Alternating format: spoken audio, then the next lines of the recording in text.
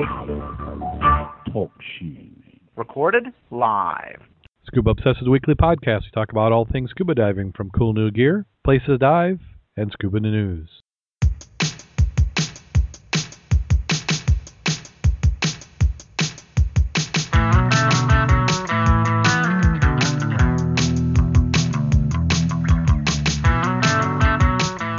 Scuba Obsessed episode 146 recorded live January 17th, 2013.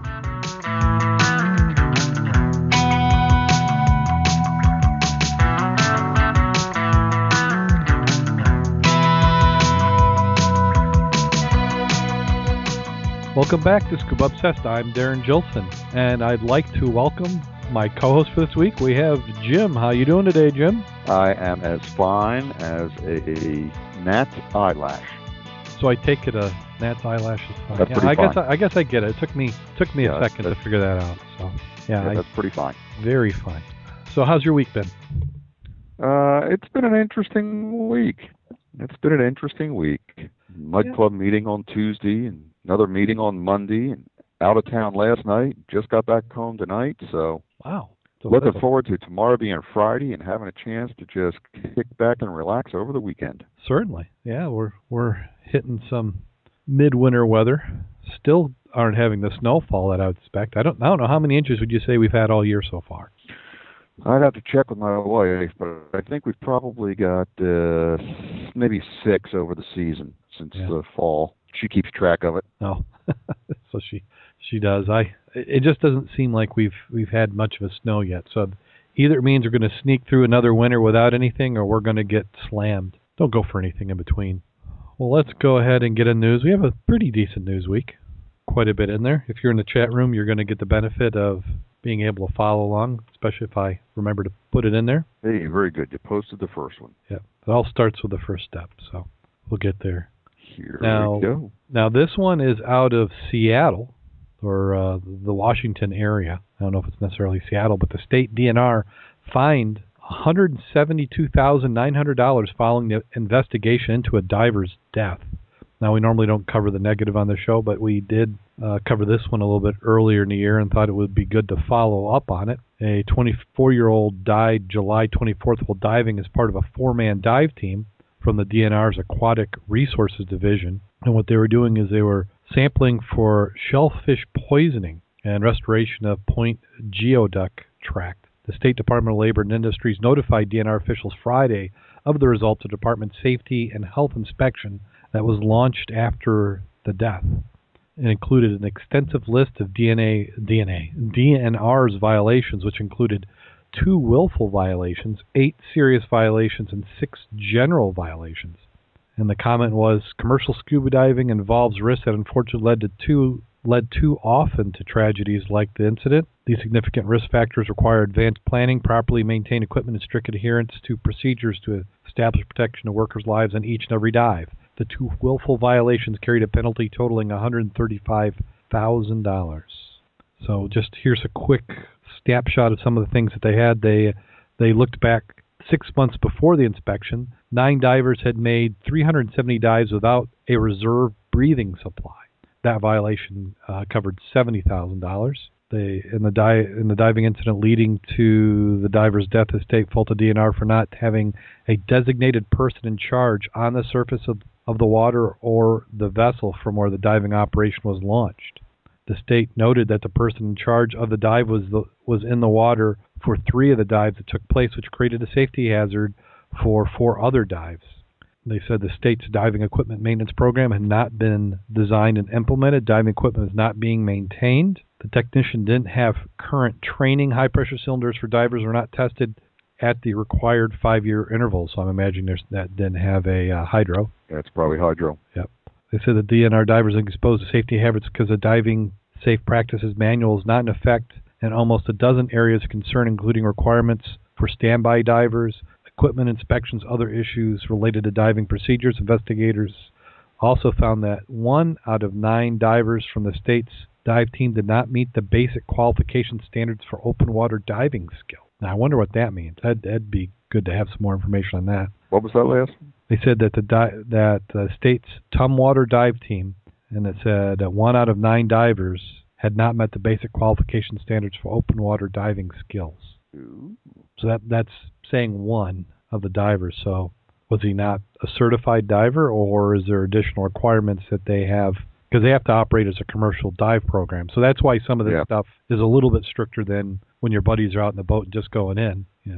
They're doing this as an occupation they consider to be a little bit extra hazard. They said the DNR was also followed for lack of a pre-dive planning meeting before the fatal dive, and said a pre-dive safety briefing was not conducted. Well, the investigation also found DNR divers using damaged or inoperable equipment, including hoses, breathing gas cylinders, and buoyancy devices. So the DNR will have 15 working days to appeal the citation. I'm glad we do not run a commercial operation, because that sure would be tough. But we do some good stuff when we're trying to dive. Yeah.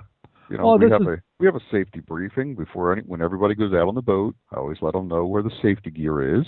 We have a pre-dive discussion. When I come up, you go down. When you go down, I'll come up. I mean, it's easy to see how you could get lax on these things. Yeah, especially if we're diving with the same people all the time, using the same boat, and, you know, it's just there. And if you're refilling your own tanks, you could become lax on checking your hydros. Yep. I bet they don't make this mistake again. Probably not. At least not in the next few years. Well, let's hope not. Of course, we never did hear what caused the death, or if it was equipment failure or natural causes, or because this really isn't saying what the cause was. This is saying what they didn't do that they should be doing. Yep, after the fact.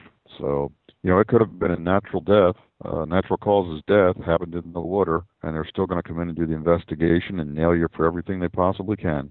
Yeah, same thing would happen in a non-diving activity. If you were at work and somebody got fatally injured, OSHA is going to come in and look, and anything in that plant is going to come to light, and they're going to find out and fine you for it. That's for sure. So next up is more money and time needed to remove the Concordia wreck. They're saying it could be removed by September. They're hoping for it to be done around the June time frame of 2013. They said it's just taking a little bit longer. They had, if you remember from before, they were making a platform and they're going to tilt the ship up and then float it away, as opposed to cutting it in the spot, because they didn't want to risk the environment there.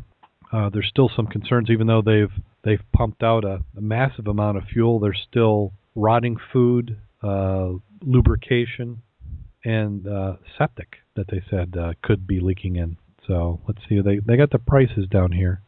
530 million, is that pounds or lira? That's euros. Euros, okay. Shows you what I know about foreign currency. Yep, that's $530 million. That's what it was. Yeah. 400 million euros, $530 million. To pick it up. So quite a chunk of change.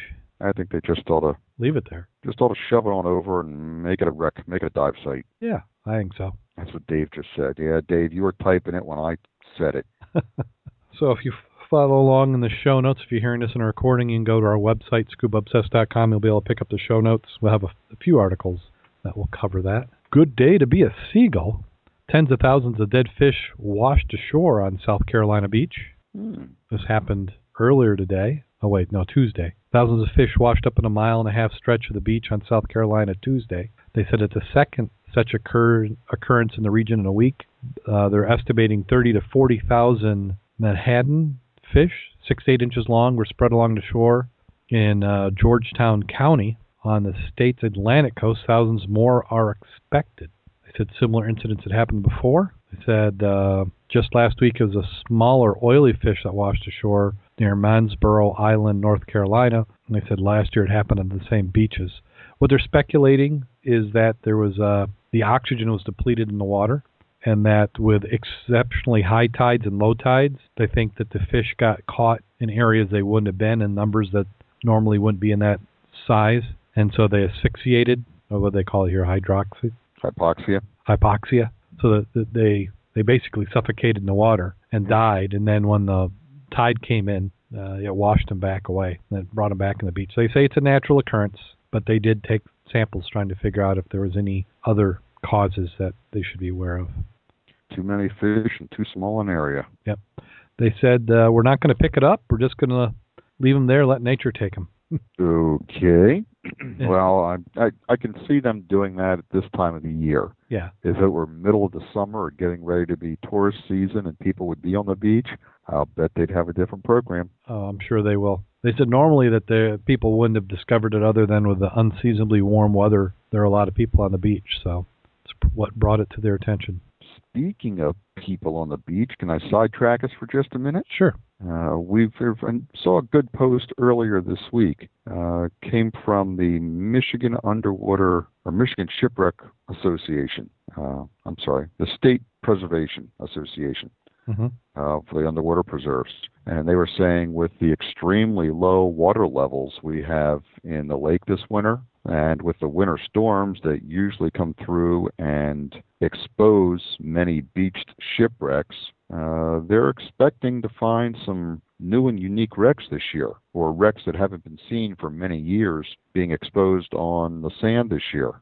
And they were encouraging, trying to get the word out to residents that if you spot a wreck on the beach, report it. Get it to the local preserves or to the Michigan Association, and they would make sure that it got documented, photographed, and measured. Excellent. Now, had they had any reports so far, or is this just something that they're speculating on? There was a couple up north. One, the property owner was wanting to have the wreck bulldozed because he was afraid it would create a hazard on his property as people were walking the beach and that he might get sued. But then you get into the issue of, okay, is it within the high water line, and is it really on your property, or, below the mean high water line and subject to public domain and the state's property? So I haven't heard any more on that. So he wanted it removed, is what he was saying? Yeah. Yeah? Oh. Yeah, he wanted to bulldoze it so it didn't, create a problem on his beach. His beach.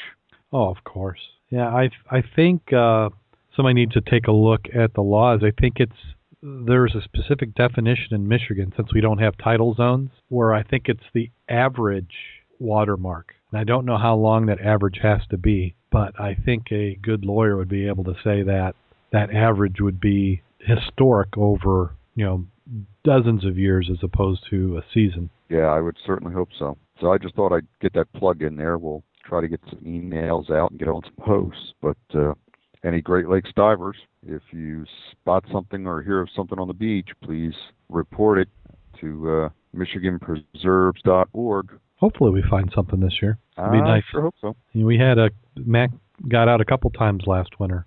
We had the one by Grand Mere, and we also had there at, where was a seawall section, Tiscornia Beach, I believe. Yes. Yeah, it was. We believe it was a seawall section until it's flipped over and we get some better measurements on it. That's what we're going to continue to call it. This next one is the Aquarius Reef Base has been saved. A press release was put out saying that they had received funding. This is the one where several dive celebrities had been there recruiting. They had lost federal funding for the program, or direct federal funding. Now they got funding from the Florida International University, which received a grant to operate the facility. So they're excited that they've been successful. As a member of the Cooperative Institute for Marine and Atmospheric Studies, they received a grant to continue maintenance and monitoring of the facility for NOAA. In 2013, enabled FIU to develop a new business model to fund operations at Aquarius. So interesting quote in the article here that they do down there. But it's nice to have a facility like that. Yeah. I wouldn't mind going.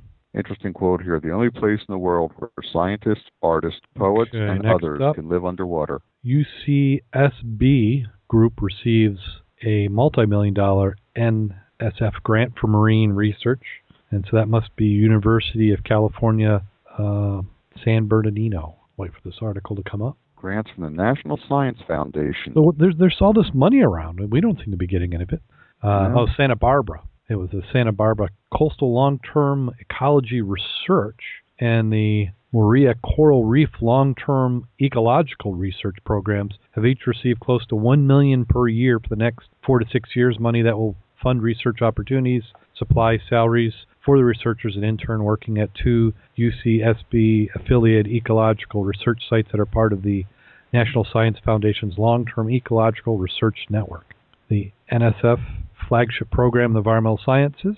They said they hope to question effects of such thing as global warming, ocean acidification, the impact of rainwater runoff offshore. And they said it can take decades of data and analysis to answer their 25 state-funded NSF in the U.S. LTER network. So it's just raining money. It's not raining it here. We could sure still there, use Jim? some money to help us with MaxRec. Hello? Yeah, I'm still here. You there, Darren? I don't know if this is me or can you hear me in the chat room? Darren? Hello. Okay, Darren, I'm hearing myself in the chat room. Jim, you there? I'm still here. Yeah, they can still hear both of us, Darren. Oh, that's weird. That means, huh? Yeah, I'm told we're normally confused. I live my life confused. Here you go, Jim. I can hear you now. That was weird. You can hear me now? I can hear you now. That must have been something with my setup. I could see Skype flashing that you were there and that you were saying something, but nothing was coming through my headphones, so I had to recycle, unplug, and plug. Well, we're glad you're back. I'll have to, when I'm editing, listen to it to see what I missed. So what was your comment on it was raining money? Yeah, I said that, we could sure use some of that over here at MaxRec to help us. But that's what we need. We need to recruit someone into the preserve who's a good grant writer and can go out writing grants for us. Almost sad to say I know 2 people who write grants, so I probably said this before, I should bug them. Yeah, please. The thing is, the people who are good at writing grants hate writing grants. Well, I've done some narratives for our local fire department. We've gotten some federal funding. You learn to use the right buzzwords, but working out in other areas, I haven't tried my hand at that yet. So I may just have to do that, or maybe I can work with your friends and we can get something going between the 3 of us. Yeah, I can. Yeah, we can definitely put you in contact with them. The one said the trick was to actually read the grant requirements. He says that's the biggest mistake most people make is that they don't. The grants are usually fairly specific, and if you answer the questions and you're the only one, there's a good chance you may get it. Yeah, if you use the buzzword that they're looking for, quite often that does help. And trying to raise some more money, this one in the UK, a bomb disposal. Now, why did I say bomb disposal? That's what it says. Wow, some of these, and I just looked at this earlier today. RN Divers bomb disposal experts raise funds for a diving museum in Gosport. A team of Royal Navy divers and bomb disposal experts based at Horseshoe? God, that doesn't even look like that should be a word. Horseshoe Island paid a visit to the diving museum in Gosport recently to thank them for the loan of the historic diving kit used by the Royal Navy and to hand over a £400 donation to the museum charity. They raised $7,300 for service charity whilst competing the Great South Run. Oh, this is the gentleman who ran in the diving suit. So that makes sense. So it was a real suit, because we were debating whether it was real or if it was I don't know, not a reenactment, a copy. What do they call that? It's not a copy. Reproduction. Reproduction, that's what it was. So excellent. Boy, I'm just out of whack today. I expect any minute to kill this computer. I've got so many windows open. And another one from the UK, Plymouth's John Smith, commended for his 50 years as a Royal Navy diver. A grandfather 6 who's dealt with bombs, bodies, bank heists, and pirates has just been awarded a certificate to recognize 50 years as a naval diver and instructor. 69-year-old John Smith was recently given a surprise special commendation certificate from the Royal Navy to mark his time as a Navy diver. That's got to almost be a world record for 50 years as an active Navy diver. Yeah, that's a long time to be in the military. Yeah. In the U.S., you'd have probably retired a dozen times by then. He said, I joined the Navy in June of 1960. One of my earlier ships was the HMS Belfast. It was here that I started to visualize my career as a Navy diver and joined the Far East Fleet in 1962, took my first step on the ladder and qualified as shallow water diver. He says diving has given him a fantastic life. Oh, he retired from the Royal Navy after 41 years as a warrant officer in December 2000. Oh. He also worked for the Diving Disease Research Center in Plymouth. So it doesn't sound like he was a Navy diver all those years, but he's been an active diver. Yeah, it sounds like Mac. Sounds like quite a few of the members. Yeah, I was going to say, he would fit in well with our club. Yeah, we dive with him. Just think of all the stories. Sure. And then one of the last of the regular articles, well, I call it the regular articles, but of the news section, was a bell was found And this should be just kind of keep us getting excited. They said that they found a bell dating back to 1875 on a shipwreck off the coast of Kirkcaldy. Scuba diving instructor Marth Blyth uncovered the ship's bell while out in a training dive on the 4th of last week. Its discovery comes after years of lying the bottom in the estuary where local divers had thought the wreck was a different ship. Mark, who runs the dive bunker, explained the bell was found on the wreck on the rocks between Kinghorn and Kirkcaldy. For years we used the wreck as a training dive and assumed from records it was the Adam Smith. With the bad weather we've had, the whole seabed had fairly shifted down and uncovered a lot of wreckage that was hidden before. I was on a training dive with a client on Sunday when we saw what looked to be like a pipe. I thought it looked kind of interesting. Went back on Monday, had a closer look and a bit of light excavation to bring it out. The top of the bell was missing because it had been exposed to weather, but the rest of the bell was right up to the edge there. They said the bell had the engraving of Vulcan 1875 on it. He says, I've dived personally about 1,400 to 1,500 times and probably had between 8 and 10 divers out at a time. There's been a lot of divers down there over the years, but this belt has gone unnoticed until now. The beauty of the seabed constantly changing. You never know what you're going to find. So think about that. If he's got 1,500 dives on this wreck, and he's just one person. Yeah. You and there's never probably know what you're going to find when you start moving some sand. Stuff that's hidden underneath. So that was essentially his Havana, where they just automatically go out to it, don't expect to see anything new, more just getting some bottom time. Amazing. So never give up hope. There's always more to find. There's always more to find. Just got to get more people involved in wanting to move sand. Oh, yeah. Speaking more to find, I've gotten into that Shadow Divers book. Aha. That's an excellent book. A lot of interesting reading there. There's a lot of interesting reading, so I'll reserve my opinion for it till the very end.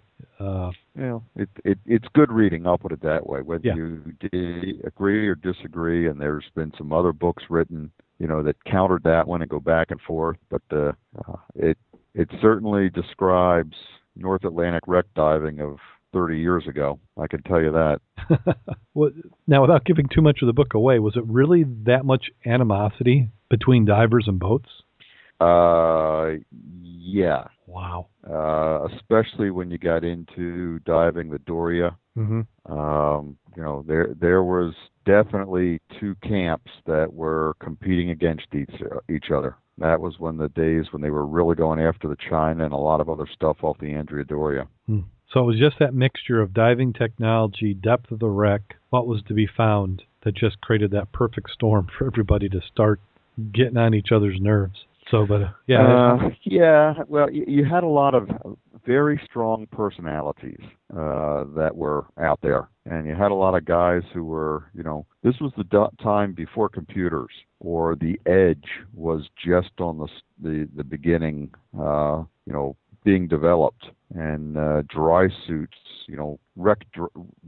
recreational dry suits were just coming out, and people were starting to play with different gases, who had some military background or had friends who with military background. So there was a lot of experimentation going on, and there was quite a bit of macho, hey, I'll take my 80 off and have a 25-foot low-pressure hose, and I'll just leave the 80 outside the hole I'm going in, and I'll just go in with my regulator and a 25-foot low-pressure hose to get to the area I want to get to. I've seen that happen on a wreck at 90 feet. It's different. It sounds almost a little bit like cave diving. I mean, some of those cave divers will squeeze in some spots and take their back off.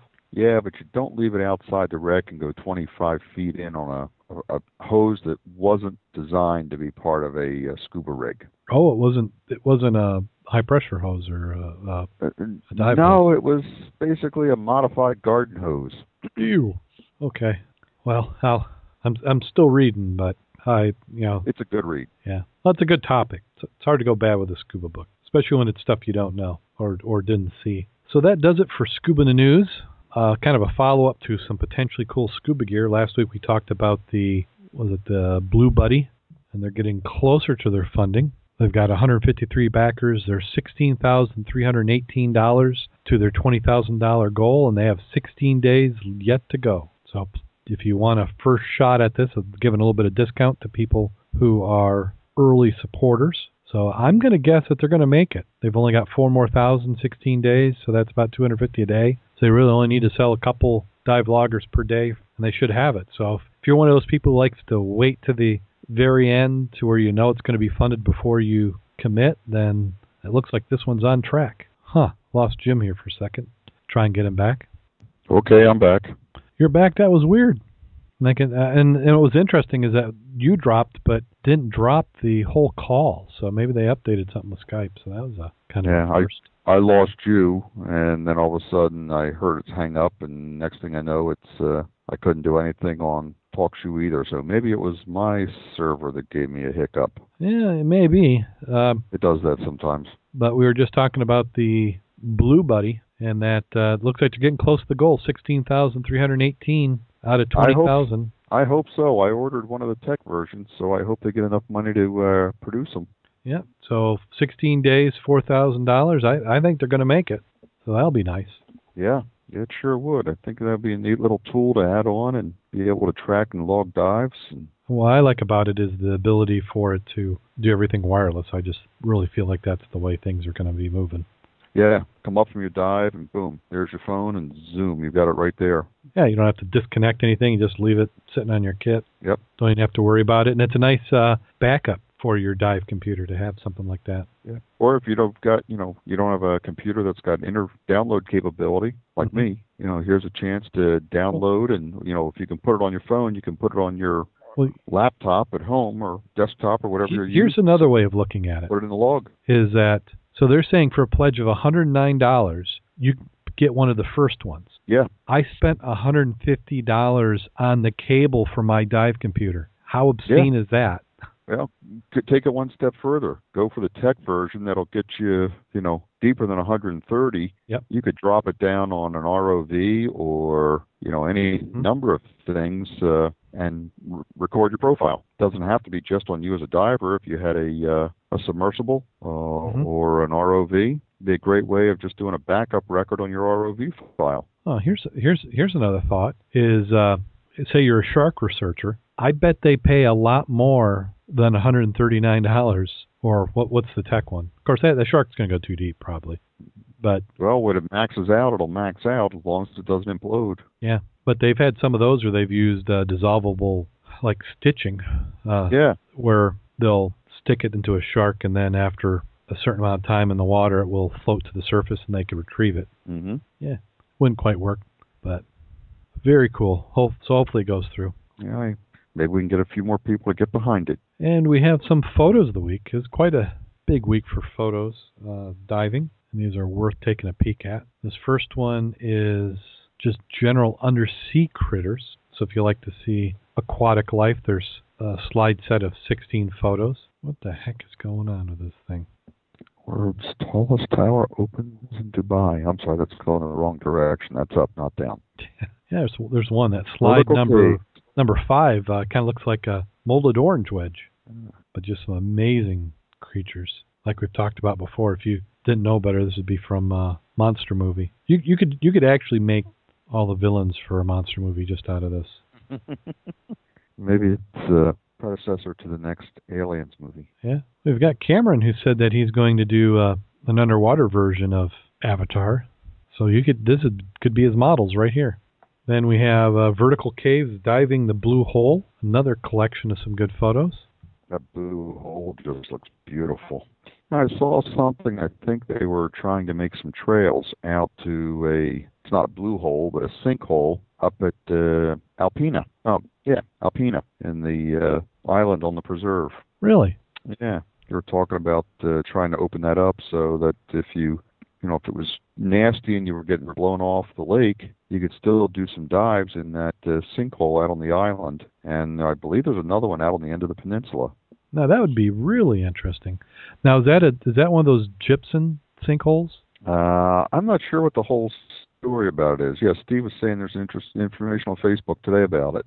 I saw something a while back, but I'll have to dig into it. Thanks for the input, Steve. Yeah, we'll definitely have to take a look at that. There was, gosh, what was it? I was doing some research, I think, when we were doing that dive in Grand Rapids, and I came across that, and there was a gypsum mine. Yeah. Well, some of these were natural sinkholes. Yeah. But I'll tell you, there's, I'll put a plug in for the other side of the state. If you've never dove Alpena, Michigan, and the Thunder Bay National Underwater Park, it is well worthwhile if you're a wreck diver. You're going to see everything from wooden barges to steel steamers, or ships from the 1950s and 60s that went down out there. A little bit of everything. Diving in all kinds of depth and all kinds of conditions, and generally it's with the prevailing winds out of the northwest, it's usually pretty well protected too. Plus, you go just a little bit north of that, you've got some of the great wrecks, the beautiful wooden schooners. You got the Barney up off of Rogers City, and there's some other wrecks that they found in the Tech area, Tech depths under 200 feet, but deeper than 130, that are beautiful wrecks to dive. So put a plug in for the Thunder Bay National Marine Preserve. Definitely a place to visit. Dive, Michigan. And then the last section of the photos, we have Architeuthis, giant squid stories. And Tony Wu, who's an underwater photographer, had a blog post talking about his experiences with squid. He mentioned that he had just seen the video it showed in Discovery in Japan a couple days ago. And at the end of the month, it's supposed to be showing here in the U.S. So he had some interesting squid calamari shots. So Tony Wu's got it's one of those. If you're interested in underwater photography, he's somebody you have to follow. He has some amazing photos. And then we have a video of the week, underwater photography. Hugh Gentry. He shot Newsweek's first animated cover. Newsweek has a digital version of their magazine, and he did the photo and the video that was used to create the animation. And he talks about it in his post there. So he was using a 5D Mark II camera, and he was intending on shooting both the stills and the video with the same camera. He said the problem was that once the sub started descending, it goes pretty rapidly, so he wouldn't be able to switch back and forth. So he mounted a GoPro onto his camera housing rig. So the GoPro was shooting the exact same image that his 5D was, his Canon. So he was able to use the Canon shot for the magazine cover and print, and then use the GoPro for the video to make, the video slides. So actually a very cool idea. So that's what you need, Jim. You just need a regular camera to go with that video. Yeah. Well, I think I'm going to end up getting a second GoPro. Not the 3. My son bought a 3, and I think he's going to send me back his Hero. So he didn't like the 3? No, he likes the 3. Oh, okay. So he had a Hero, and he decided to upgrade to a 3. Oh, okay. Because it's got such greater capability, and he's using it down there in Florida in the clear water. So he was going to send me his other Hero, and now I'll be able to rig them up and do some more stuff with them. Yeah, well, you talked about ROVs. I mean, that's another camera that's good to put in an ROV. Yeah, that would be great for an ROV. It sounds like another Kickstart project, the Open ROV, has really made good progress and getting a lot of things going. And yeah, I believe they're talking about putting kits out this spring, I believe. Well, I think with their last Kickstart project, they were supposed to have some kits available. Maybe not assembled, but... No, they did. They put those kits out, and now they're coming up with, since they've gotten feedback from those and people have built those prototype kits, or version 1, they're now coming back and taking input from other people and getting ready to cut some more plastic and make some more, unassembled kits available for additional people to go. So I guess they're kind of looking at round 2. Excellent. Looking forward to that. Yeah, I was tempted. I just didn't have the liquid funds to be able to go and do something. Yeah. I certainly would have enjoyed playing with that, because that'd be the great thing to do on your surface interval between dives. That's something we might want to think about, is pooling resources and getting ourselves one for the club or for the search work we're doing. Oh, certainly. Yeah, that would make sense. Okay, so that does it for the videos, photos, and scuba in the news. And kind of a related topic, I was watching one of my favorite reality shows, Moonshiners. makes me want to set up a still. And one of our dive buddies happened to be on the show. Really? Yeah, I was surprised. I'm looking at it, and it comes up and it shows a photo of him and the wreck that he found. And I'm like, what the heck's going on here? So as it's on, I popped onto Facebook and said, hey, is that you? And he said, yeah, it's on already. It wasn't supposed to be on yet. So Ross Richardson, who found the Westmoreland, what they're doing is they're talking about a segment where they mentioned that liquor had been found underwater in shipwrecks. Yeah. And I guess the Westmoreland, I didn't realize it, but the Westmoreland has some beverages that are floating in casks in the hold. I know it was reported to have, but I hadn't heard if Ross had found any inside or not. Well, they certainly indicated in the program that that's what it was. So, oh, interesting. Yeah, I mentioned it, and he goes, wow, I didn't think it was going to be on so quick. So the world of social media, you get to find out stuff instantly. So yeah, he was on. So that was kind of cool. On the Moonshiners program, they're actually this episode they're trying to find a moonshiner's car that went in the drink 40, 50 years ago and pull it out. And I imagine they said that moonshine with a story is worth even more. So they were going to pull it up and sell it. So that might be the next week's episode. I think they may have something going on dive related. I'll have to go back and record it. Yeah. Well, I know Discovery has been poking around on this side of the state. I know a few people who they've talked to about doing a reality program. So, and they're always looking at that. I'm sure they talk to 10 people for every one they do. But, a lot of times collecting footage that they can use in other episodes, which is exactly what seems to happen with Ross. So very cool. And make sure if you haven't gotten a chance, you head on over to Access Scuba, www.accessscuba.com. You can find us over there at www.accessscuba.com/Scuba Obsessed is our page on that social media site. And they've added a new feature, which I have yet to try. I hope to get some time the weekend to give it a try, but they've added a dive log. So you have all the benefits of the social media you have over there. You have the forums, you have the posts, you can share photos and videos, but now you can also log dives. And I was talking with the developer, and he was going to do something to where, you know how sometimes it's a pain in the butt to have your buddy sign the logbook. So I think he's got that feature. If it's not in there, it's something that's coming down the road. So, go on there, kick the tires, see if you like it. If you don't want to log your dives online, you don't have to, but that's something new that they've added. Just take it from someone who's been log diving for a long time. Never stop logging your dives. It's something I stopped doing, and I wish I had not. I'd like to say I haven't stopped logging, but I'm so far behind, I don't know.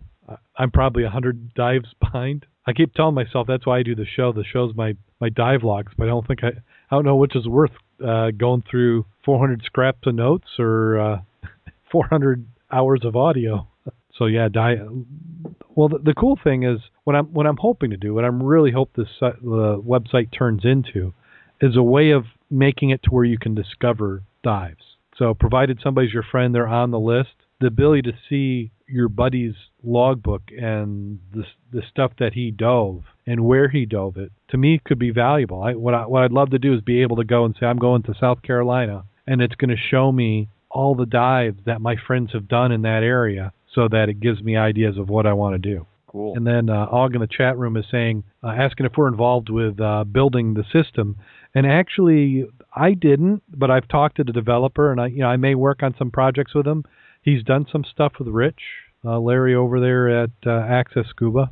So, but some good stuff. And and then if somebody's got some ideas, let me know, and I can feed it to them. I've got quite a few myself that I've been holding off on. But I didn't, it's a matter of getting time. This week has been e-commerce week for me at work, and I've just been doing tons of that stuff. So there's only so many hours a day and so many different projects you can do, so it's nice to have somebody who's doing something that makes sense and works.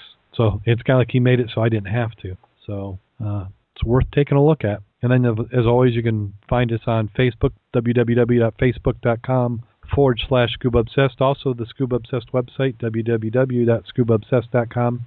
As well as Twitter. Twitter continues to grow. We have some on Google+. You can find us over there. We're on all the social sites. The only one I haven't done yet is Pinterest. I haven't been able to get into Pinterest, so I am probably going to have to go make an account. I don't know haven't quite gotten to the pinning thing. You almost need social media for social media. And then something, if you're not following, that's certainly worth it, Scoop It. The Scuba Obsessed Scoop It feed. I probably put 20, 30 articles on that a week. We also have the dive video site, divevideos.scubaobsessed.com. And then I'm also resurrecting the YouTube channel. I got to looking, and we hadn't posted a video up on that in a couple years, so we'll have that going. My son's been getting into video editing, and I'll probably recruit him and doing some stuff for us as well. So, Jim, did you get a chance to do any diving this last week? No. I did some researching this last week, but no diving. Oh, so you got into the library? I got into the library at Bowling Green University last Friday afternoon and made a number of copies of ship enrollments on the ship that I'm trying to document reference to Max Wreck. Just trying to gather as much information about this particular wreck or ship as I can, so that when we get back on the Max Wreck, we'll be able to compare notes and see if we might be able to put a name to it next year. Yeah, I'm certainly looking forward to getting on Max Wreck. Between reading that book and then seeing some of the articles we had this week, I can't wait to get back in the water on that wreck and do some more. Yep. I need to do a drawing. I'd like to get all the photos and videos we have so far so that I could kind of do an artist drawing. I think that may do a couple, do one the way it is in the sand now with what's showing, and then do another one kind of showing what may be beneath it, kind of hypothetical. I think we've got enough measurements and video that a good artist would be able to do something with it. I like your idea. Do something now, kind of show a what if, and then come back in a year or so and show what it really looks like all opened up with a great video mosaic of it. Mm-hmm. But I think if we have that drawing where we kind of tease people to what may be underneath, it may encourage some people to go finding. Because like that one rubble wreck where they found the bell, there's nothing that we're aware of that's ever been taken off that wreck. From when it went down, it should all be there. Unless the waves took it away, it's there under that sand. Oh, it's at least half of it's there. Yeah. So I wonder what the effect you talked about in the beach with stuff showing up. Are we going to have the same thing on the wreck? Is that going to expose that a little bit more than it was this year? Yeah, Dave continued to say that there's no wreck on no sand on any of the wrecks now. Yeah, if we could just get out there now. There's no sand on it. All wash in the spring before we get back out to it. And then this weekend, Mac was talking about going diving, him and Richard. I thought about trying to sneak out on Saturday, but my daughter's got a swim meet. Yeah, it is the Saturday after the Mud Club meeting, so that's usually a day to get wet. It certainly is. It's supposed to be relatively warm on Saturday compared to the rest of the week also. I think they're talking about a high above freezing, which is always nice for your mask and your regulator when you get out of the water. Yeah, so you don't freeze up right away. Yeah, that's one thing that's not a good idea. When you rinse out your mask, set it down on the ice before you put it on. You don't want to do that. Don't rinse it out and then set it on the ice before you try to pick it up and put it back on. Let me get that straight. You're saying do not put the mask on the ice. Well, it's okay if you put the mask on the ice, but don't dip it in the water to rinse it out after you put your anti-fog in it. Okay. And then set it down on the ice. Okay. Well, I take it that will kind of melt it into the ice? It has a tendency to stick. And then when you drop the water out of it, you have a layer of ice that stays there until you get underwater and flood it again. Oh. And it's like same with the regulator. When you're getting ready to do an ice dive, once you put that regulator in your mouth and start breathing off it, you don't take it out until after you're done the dive. You take 2 or 3 breaths like you normally would. You take it out of your mouth and say something or say, okay, I'm ready to go. Let's hit the water. You go to put it back in, and you may have a little problem with that regulator. Yeah, that's very true. Do not breathe on the regulator when you're out of the water, too. Yeah, especially if it's below freezing. Yep. So some cold weather dive tips for any of the warm weather wimps that come north and want to get wet with us this year and prove they're not warm weather wimps. Okay, well, I've got a giveaway this week. A giveaway? A giveaway. We have a show sponsor. I don't know if she had much of a choice. I got my wife to sponsor the program. You're not giving away your wife. No, I'm not. You're not giving away your wife. No. No. Oh, okay. That would not go real well. No. Or be, yeah, Your there's kids would there's be no unhappy. good conversation down that road, so Yeah, I will be quiet. Your kids would definitely be unhappy. Yeah, so there'd be all sorts of problems. But yeah, no, she's sponsored the show and she's donated some of the products she sells. So I've got a whole line of stuff that she's been selling. So here's what we're going to do. If you happen to be in the chat room and you want it, what we've got is we've got some tea, some herbal tea concentrate that I can send you. It is great stuff. I've been drinking this for about the last 6 weeks. I used to be 2 or 3 large cups, which is probably 6 to 8 large cups of coffee a day. And now, other than maybe 1 cup on Saturday and 1 cup on Sunday during the week, I've completely given up on the coffee. So this is an energy tea.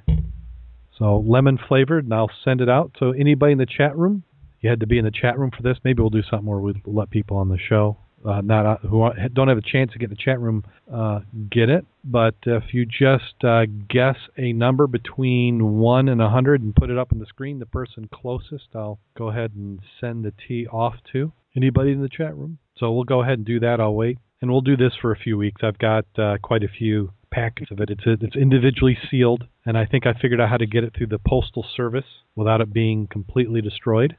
Say again, Dave saying on the phone, guess between a number between 1 and 100. Okay. Dave, you got a number? We'll do that. Okay, so I got a random number generator. We'll hit here and we'll see what number comes up. And we have 96. So that Dave's the closest with 85. Yeah, is this the Darren gets a dry suit lottery? That would be cool. Yeah, no, if this goes well and enough people buy it, then that's my dry suit fund. So I'm actually hoping that it goes real well. So I'll go ahead. We'll send some tea off to Dave in the chat room. If you listen to this, come in next week. You have to be present to win. What I'll do is maybe we'll do it a little bit early in the show. We have quite a few who have to go. They come and join us in the chat room and then leave. So we'll try and mix this up a little bit. If you turn 96 upside down, okay. So, but we'll be able to get this going for a few more weeks. Now, I can get my single fin.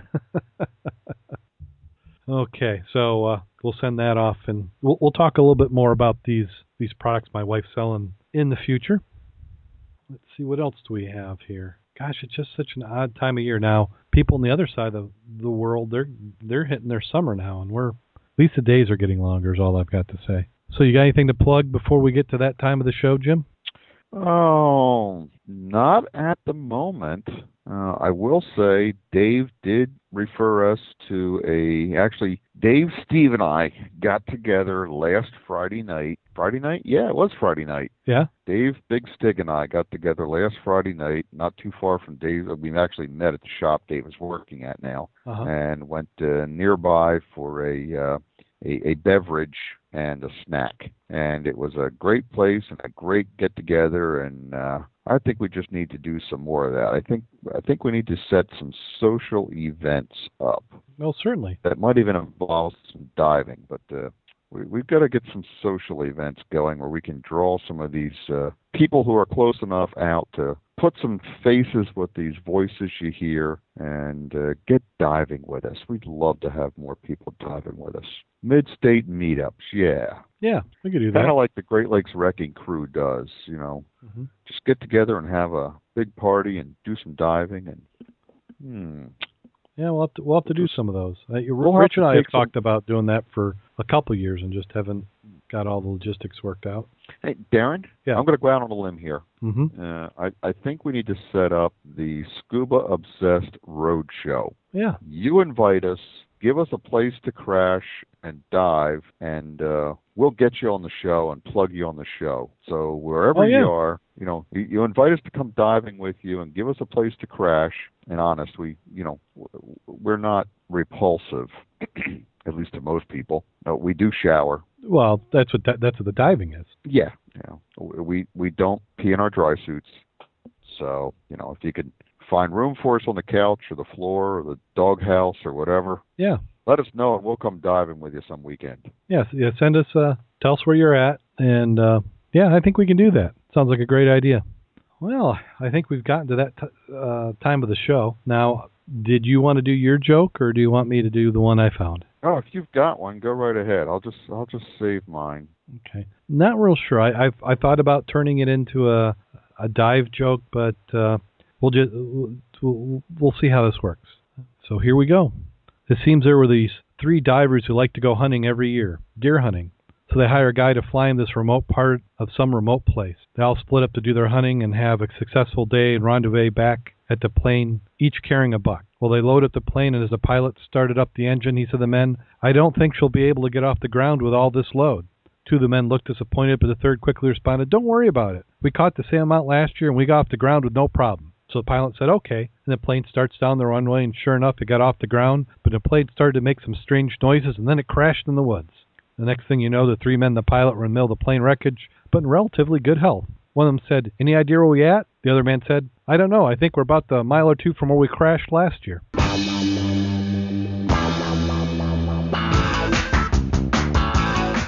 Ooh, did get off the ground. Okay.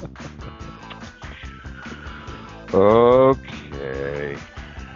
Mac would have really appreciated that one. Too bad he missed it. See what he missed? See what he missed. He'll be sorry. So, until next time, go out there and get wet. And stay safe. And remember, never mind.